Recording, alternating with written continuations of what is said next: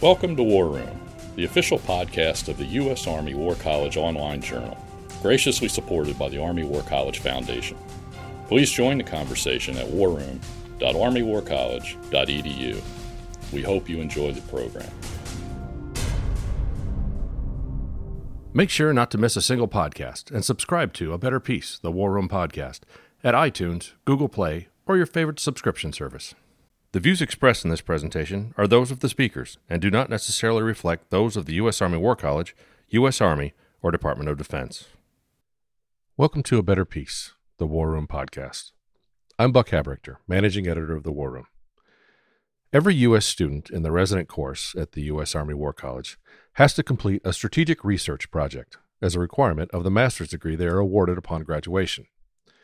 Students typically do that as an individual effort, but a portion of the student body participates in integrated research projects, or IRPs. Typically broader in scope, the IRP combines the works of multiple students in a single larger document that capitalizes on the breadth of experience of the entire research team. A little over 2 years ago, we sat down with the students and advisors of Integrated Research Project number 6. Their task was to examine leadership development requirements in the multi-domain operations environment in the year 2040. Due to our hardware malfunction, we thought we had lost the recordings of these conversations, but just recently we were able to recover those files. Despite a couple of mildly dated references, we felt that this topic was important enough and of interest to our listeners that we needed to post this 3-part series. In the studio with me for this first episode is Colonel Chance Geray, Colonel Tim Monroe, and Lieutenant Colonel Retired Greg Hillebrand. A graduate of the AY-19 resident class at the U.S. Army War College, Colonel Geray earned his commission through the Air Force ROTC program at North Dakota State University in 1997. He has served in staff and operational command positions both in garrison and deployed throughout the communications and cyberspace career field. He is currently the commander of the 81st Training Group at Keesler Air Force Base, Mississippi. Colonel Tim Monroe, also a graduate of the AY-19 resident class at the U.S. Army War College, received his commission as a distinguished graduate from the Air Force ROTC program at Embry-Riddle Aeronautical University in Daytona Beach, Florida. A graduate of the Euro-NATO Joint Jet Pilot Training Program, his assignments include flying operations in the F-15C and MQ-9A in support of Operations Noble Eagle and Enduring Freedom. He served as Air Combat Command's Persistent Attack and Reconnaissance Division Chief prior to his current assignment as the Commander, 25th Attack Group, Shaw Air Force Base, South Carolina. Lieutenant Colonel Retired Greg Hillebrand is an assistant professor at the Center for Strategic Leadership at the U.S. Army War College. He previously served as a military analyst in space and cyberspace, as well as a faculty member in the Department of Military Strategy, Planning, and Operations. His Air Force career was primarily focused in the space and missile operations community. He is the primary advisor for the IRP. Gentlemen, welcome to the studio. Thanks. Good morning. Thank you. So, I understand your IRP number 6 specifically was looking at leadership development requirements in the MDO in the out year of 2040. What else can you tell us about that, Greg? The Army continuously examines how to prepare officers and soldiers to operate successfully in the environment, to win the nation's wars. West Point in the 1800s, soldiers learned about sword fighting. They learned about how much a mule ate and how far a mule could travel in a day. We don't teach those things at West Point anymore. We teach other things. We're teaching space. We're teaching cyber. The Army continually tries to ensure that it's preparing soldiers and officers to be as successful as possible in warfare. Our study was examining the world of 2040. Will be significantly different from today. We'll examine that. And multi-domain operations, a way to address these changes. The Army, the military, continually needs to change in order to ensure we're successful. This study is a small part of a much bigger study to examine how to prepare officers and soldiers to be successful in the future. Okay. So it's easy to say 2040 is going to be different. What is it that's going to be different about it that's going to impact this that you guys studied today? So in the project, we kind of broke it up into 3 different areas. I looked at the 2040 portion. We have the MDO, multi-domain operation portion, and then we have some of the leadership development traits. So I looked at the future, the 2040 portion of it. Of course, preparing for the future is, nobody has a crystal ball. So it's kind of using certain trends that we could find that help describe the future. The Joint Staff released a document called the Joe 2035, which takes multiple sources of different environments and tries to lay out a projection. Just for our listeners that may not be familiar, the JOE stands for what? Joint Operating Environment, 2035. And it includes all kinds of sources, predictive sources from the Army, Navy, Marines. It also looked at sources from other countries. France produced one, Australia, Germany, and the UK actually has been looking at future trends for quite a while in a very rich document, a strategic trend document that goes out to the year 2050. From all these documents, there's kind of three big areas that we're going to see that are going to be different in the future. The human environment, specifically populations. There's going to be technology advancements. Of course, everybody's walking around with a phone today, but it's going to continue on in the future, and that's going to lead to kind of persistent and increasing dynamic threats. And that's kind of how we lead into the MDO portion of our project, where all these things are going to be working together at the same time, rather than just fights in the sea domain, the land domain. Now we got to put all of them together for threats all together at the same time. Okay, so obviously looking at a 20-year span and what could possibly change in that time frame is a little bit more than we have time to discuss today in one single podcast. What are some very specific examples of some of the significant environment changes you're going to look at? So population growth, that's a big one. India, for example, is going to surpass the population of China very shortly. Nigeria will overtake the U.S., and Nigeria will be the third most populous country in the world.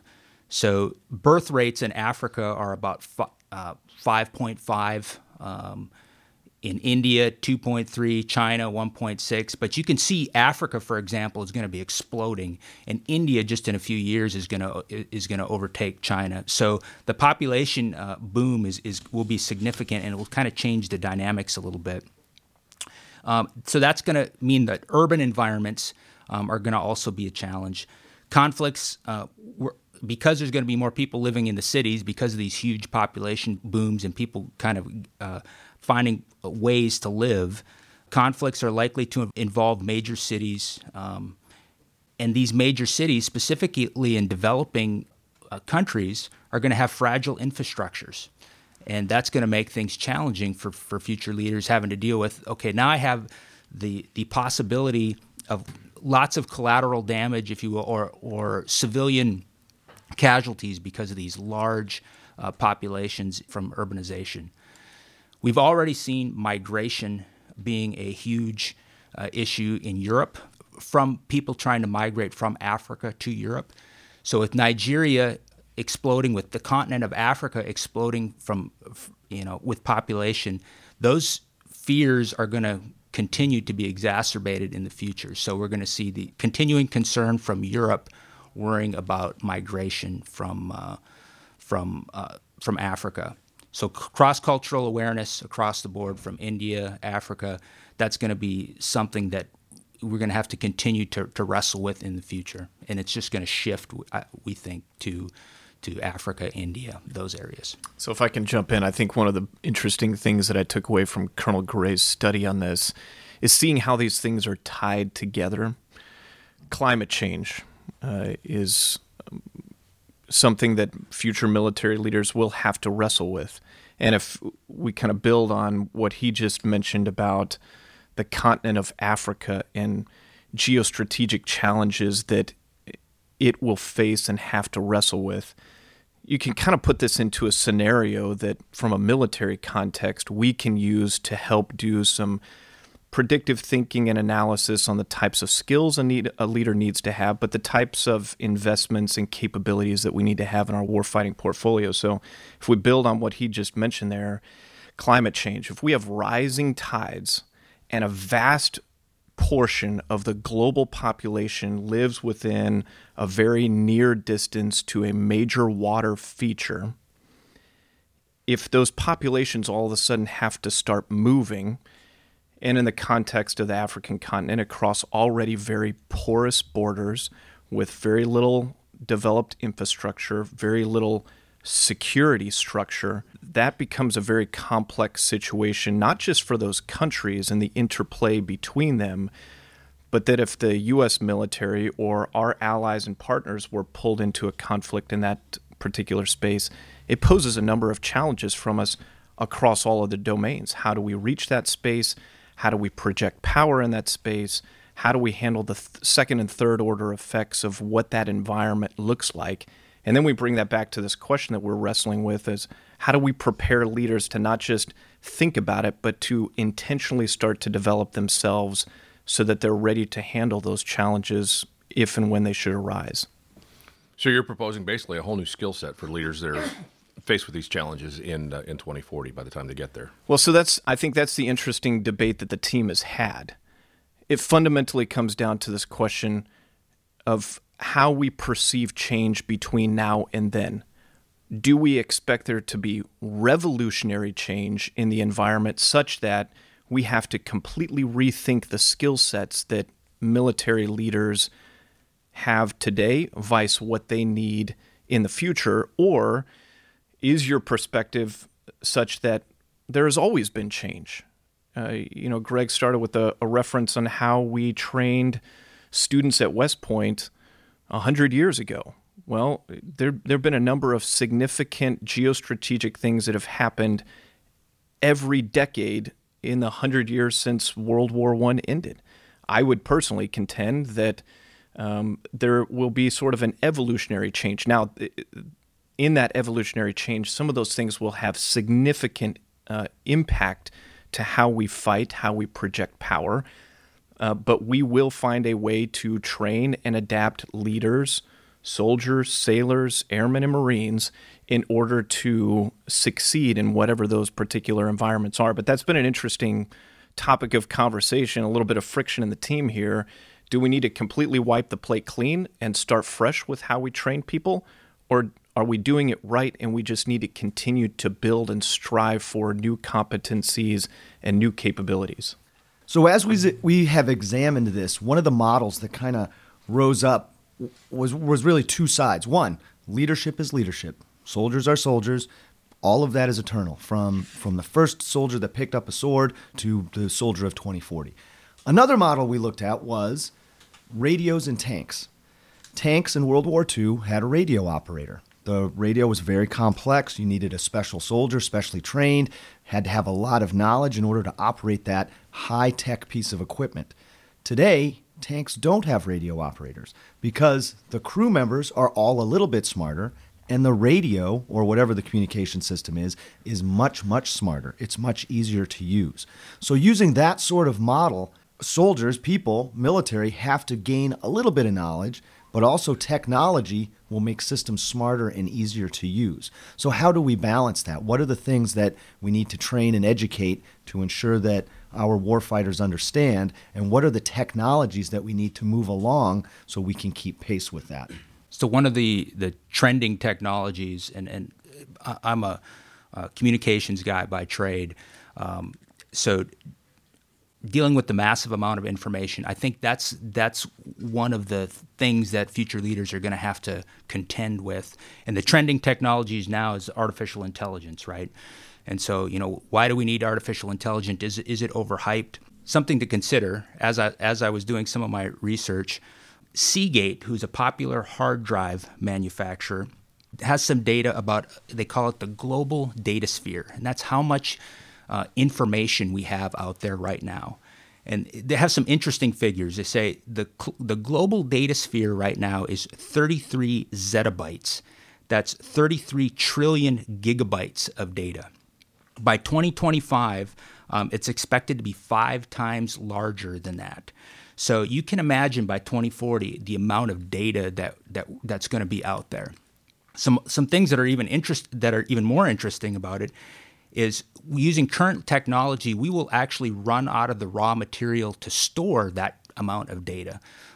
It just won't exist. So they're working on new technologies to even store that data. But what do we do with all that data as future leaders? And that's where artificial intelligence really comes in, is to be able to kind of synthesize that data and present it to the warfighter in some kind of useful fashion. And so that's, I think, a major thing that we're going to have to contend with in the future. I mean, everybody right now has a smartphone and is using some basic types of artificial intelligence with whether it be Alexa or Google or pick a popular tool. But in the future, we're going to have to rely on some of that technology to help synthesize this information. And maybe something, a challenge for future leaders is to identify, be able to, number one, ask the right questions, and two, kind of ask them, hey, is this data valid? Alexa, where did you get that data from? How did you come up with that decision? So to be able to continue to think critically, but immerse yourself in the technology and be able to ask, hey, I'm getting a suggestion to do this type of thing. Does that make sense or not? So, and that's where the human leader development will have to continue in the future. So Chance posed this interesting question before we came into the studio today, and it was going back to his point of what is our relationship with technology. And there's a school of thought that thinks if you you take this evolutionary approach, right? So I'm a Gen X guy. I'm what I think many would describe as a digital immigrant. When I compare my tech experience to that of my children, it's just significantly different because things like the smartphone were invented well into my adulthood. So I have a different relationship. And so one of the ideas that Chance proposed was, in the future, will you live with technology or will you live in technology?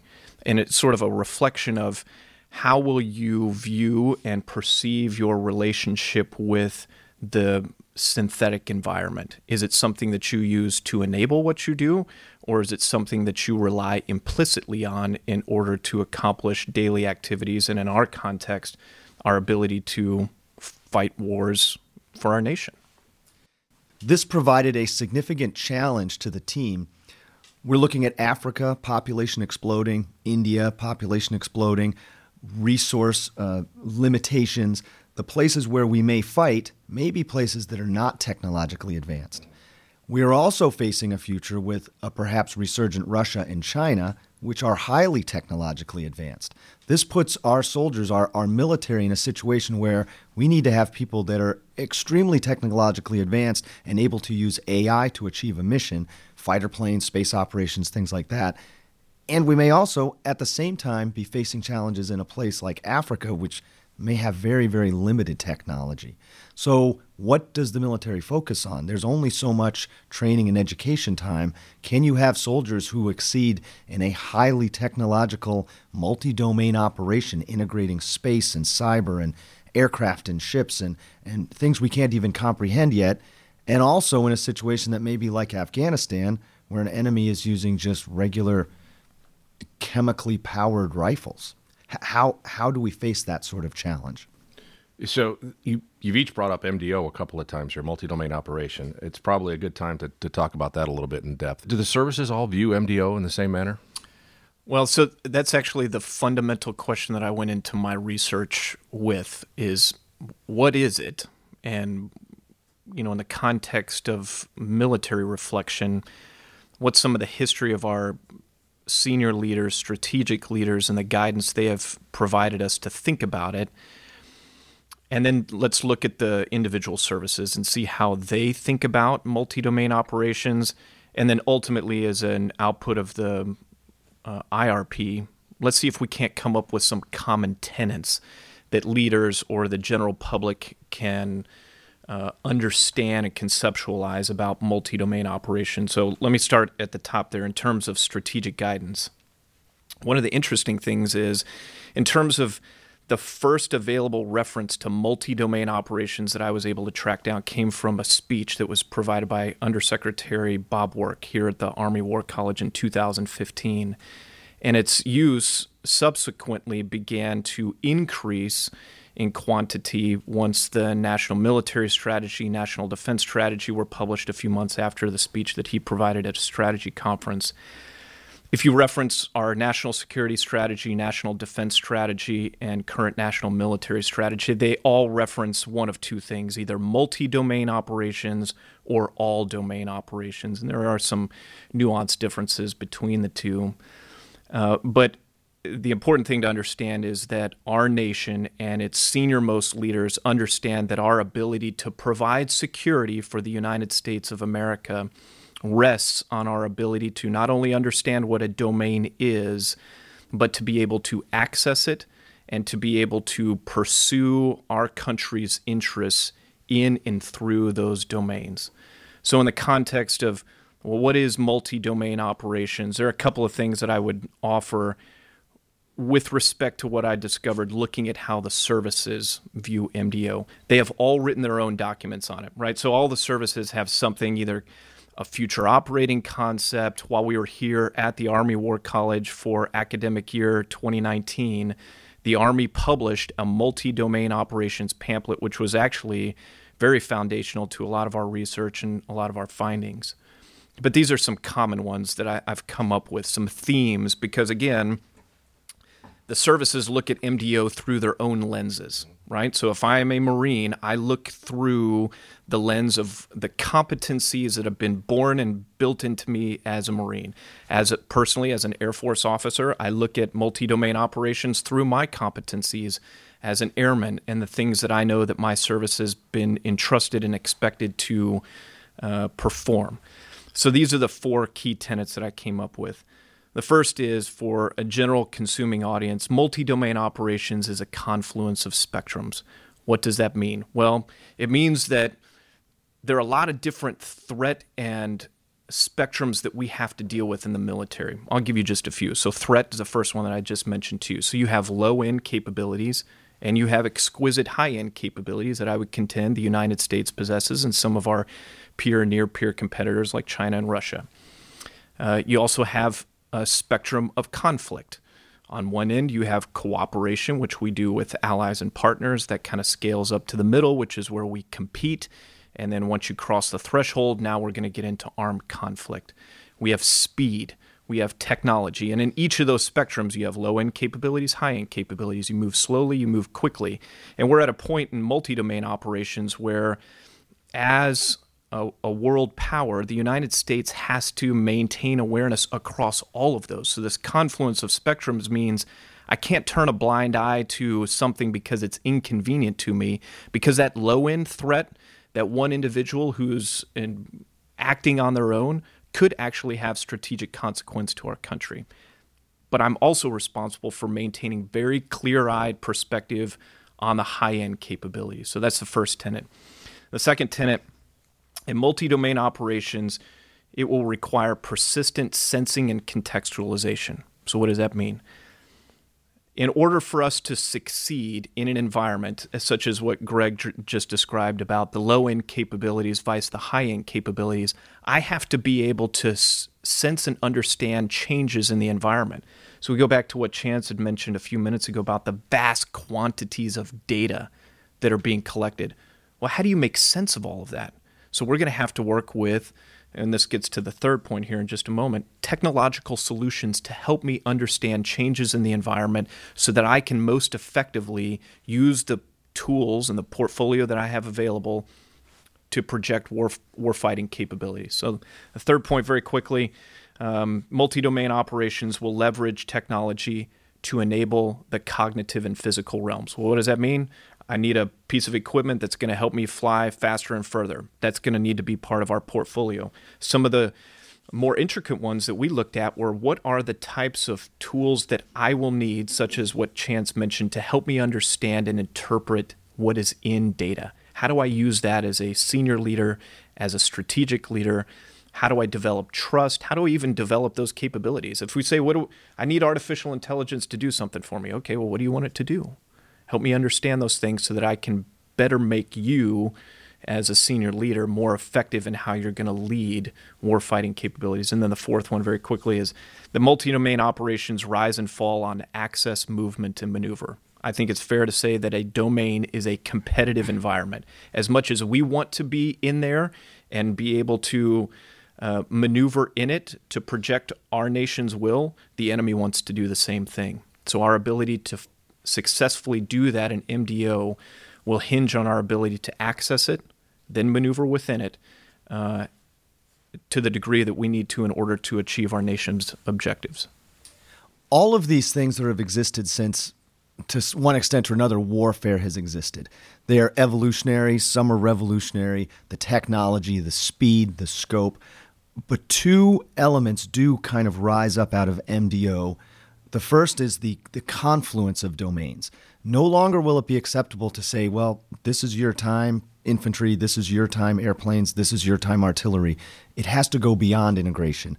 Everything will be happening simultaneously, and it will be commanders' and soldiers' jobs to go beyond integration and be able to bring every element of national power. Not always just the M, the military part, but the diplomatic, information, and economic as well. And the second part of this that, again, has almost always existed since we've had armies is the competition phase. We tend to overlook this, but things like in the cyber world right now, enemies, people who are not necessarily our friends, are doing cyber operations against the United States. Is that warfare? That's probably a podcast for another day, but it is an activity, and it's an activity that the military is involved with, generally thought of as not war, but something that's also not peace. So there's this range of things are happening, kind of in a certain sense like the Cold War. Things were happening, but we weren't in a big war with Russia and China, yet things were still happening. All kinds of things, military, diplomatic, information, economic. We are trying to refocus on this competition phase with environmental change and natural disasters and populations and urbanization. More of the military's time may be focused on that to avoid the big war that would be part of the warfare phase. So competition and bringing everything together are two of the main elements of multi-domain operations. Now, if I can just offer one more thing. So I appreciate Greg bringing that up, because that was another point of, sort of tension in the group. Is the military likes to use this term integration a lot. One of the documents that we used in the report was the joint concept for integrated campaigning. But in my mind, when I think integrated, I think, as Greg referred to, there's a piece that I'm responsible for as an airman, and then my Army counterpart then comes in immediately after that at this very succinct point in time, and now he has a unique capability that he has to pick up on, and so on and so forth, right? So I'm putting these complex puzzle pieces together, which in and of itself is very laborious to do. What we believe is that in multi-domain operations, this key word is coherence, that we need to be able to fluidly adjust, not just in the build up to an execution of a warfighting plan, but that in the case that if a domain is contested and I'm denied access to it for a period of time, the tenets of the Army's mission command very much come into play here, that those lower level units are able to fluidly be able to continue to operate even though they've been disconnected or disaggregated, as some of our leaders would say, from the rest of the team. And so how do we do that in a coherent manner that even though I can't see you and I can't talk to you, we're still able to continue to maneuver and we don't capitulate when we don't have the tools that we need to or that we're used to? So we've talked a little bit about AI, and very commonly when we talk about AI in the military, we get the idea of unmanned vehicles or remote piloted vehicles. Tim, you yourself just came from, you are a fighter pilot as well as you've flown RPAs, remotely piloted aircraft, and you were a squadron commander coming out of that. But what I'm hearing more is actually some of the more popular discussions that we talk about AI as it examines big data. Am I hearing that that's going to be more prevalent in terms of the use of technology, or is it a mix, or how do you see this moving forward? AI gets its effectiveness from big data, right? So they have to work together essentially. For AI to develop and to give you useful knowledge, if you will, it requires big data. So they have to work together. But what was brought up earlier is being able to trust that data to make sure that you have reliable data to form knowledge from what you got. I'll stop you right there because we've got a real-world example right now with the 737s that are being grounded. We've got an autopilot function with a ground avoidance type system that is taking what are potentially, we think, incorrect sensor data and making the appropriate action for what they think they're seeing on the sensor data, but unfortunately it looks like it's possible that these are the cause of 2 major accidents. So there's always that issue of garbage in, garbage out, and how it reacts. What are your thoughts on that? And that will continue to be a problem. And as a matter of fact, I think that's going to be one of our big challenges, of course, is making sure that we got that right data coming in. One of the United Kingdom strategic trends document talked about a scenario where we could no longer rely on the internet at all. Then what? So, and that comes into some of these timeless leadership traits that we were talking about before, that certain things you're going to have to be able to do no matter what. And our leaders of the future, although we'll be immersed in technology, we'll have to understand how to operate without it, right? So, because operating with near peer competition in denied environments, that is a real threat. So that's kind of the tension that we deal with multi-domain operations is, it sounds really good, but in denied environments, things are going to be very basic. Just communicating in and of itself is going to be difficult over any kind of radio, for example. So those are all things that need to be considered in addition to the data itself, all this mass amount of trend data of what the population, what happens to be going on at the time, being able to synthesize that data. So I think a kind of a key factor that future leaders are going to have to be able to do is say, hey, does this data make sense, or does the information that my AI is providing me, does that make sense? Maybe I need to ask some follow-up questions and to see if that's really what's happening. Where did you get the data? Is there any reliability statistics on the data? So absolutely, it's if it's garbage in, it's garbage out, and that will certainly be a challenge. But we can't ignore it. We have to, there is a lot of good information out there from multiple sources, and leveraging that is going to be important for the future. The ability to trust AI will be a leadership skill in the future. We spend our whole lives from being a baby up until now being able to recognize people's faces, being able to understand if they're lying, what is their emotional state. So much of our communication happens non-verbally, which is somewhat ironic that we're doing a podcast and you can't see what we're actually doing here. But so much of communication is not verbal. With AI, if I'm a general, I can look and I can see an officer or a soldier and say, hey, I can make some conclusion about that person, the badges they have, their military bearing, where they went to college. All of those elements help me create a picture, which then helps me filter information I get from that person.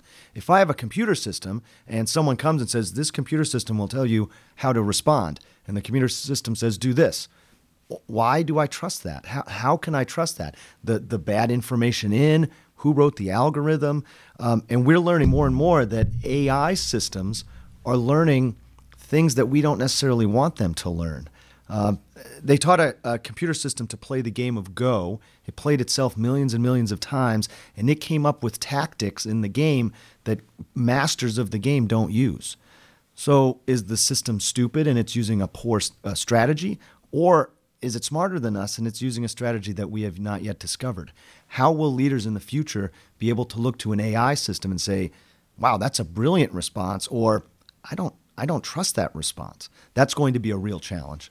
Yeah, so you mentioned my experience flying remotely piloted aircraft. I think one of the themes here is, and Colonel Geray had alluded to this, these vast quantities of data.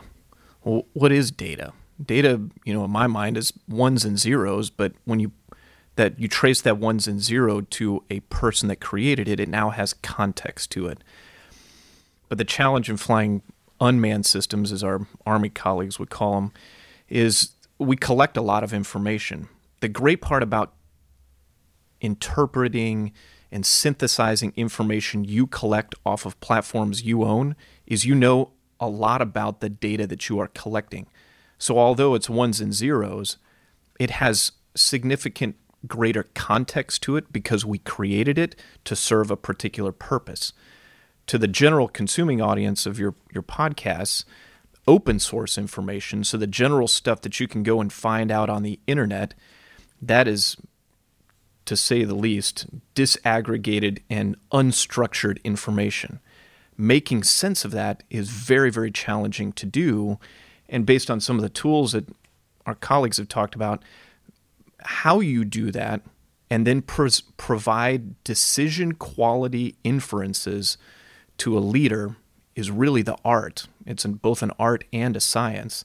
And I think one of the things that just as a final point that I would make is one of the things that the War College has taught us as students to do is to be healthy skeptics of the information that you receive at all levels, and to be able to apply personal judgment and career experience to how you need to apply warfighting capabilities. And I think that that's going to be something that, just as we've alluded to here, there are things that we're going to bring into our portfolio of capabilities, but I think there's still going to be a need for senior military leaders to apply judgment to every situation based on what they take in, so that we're most effective in how we apply our nation's resources.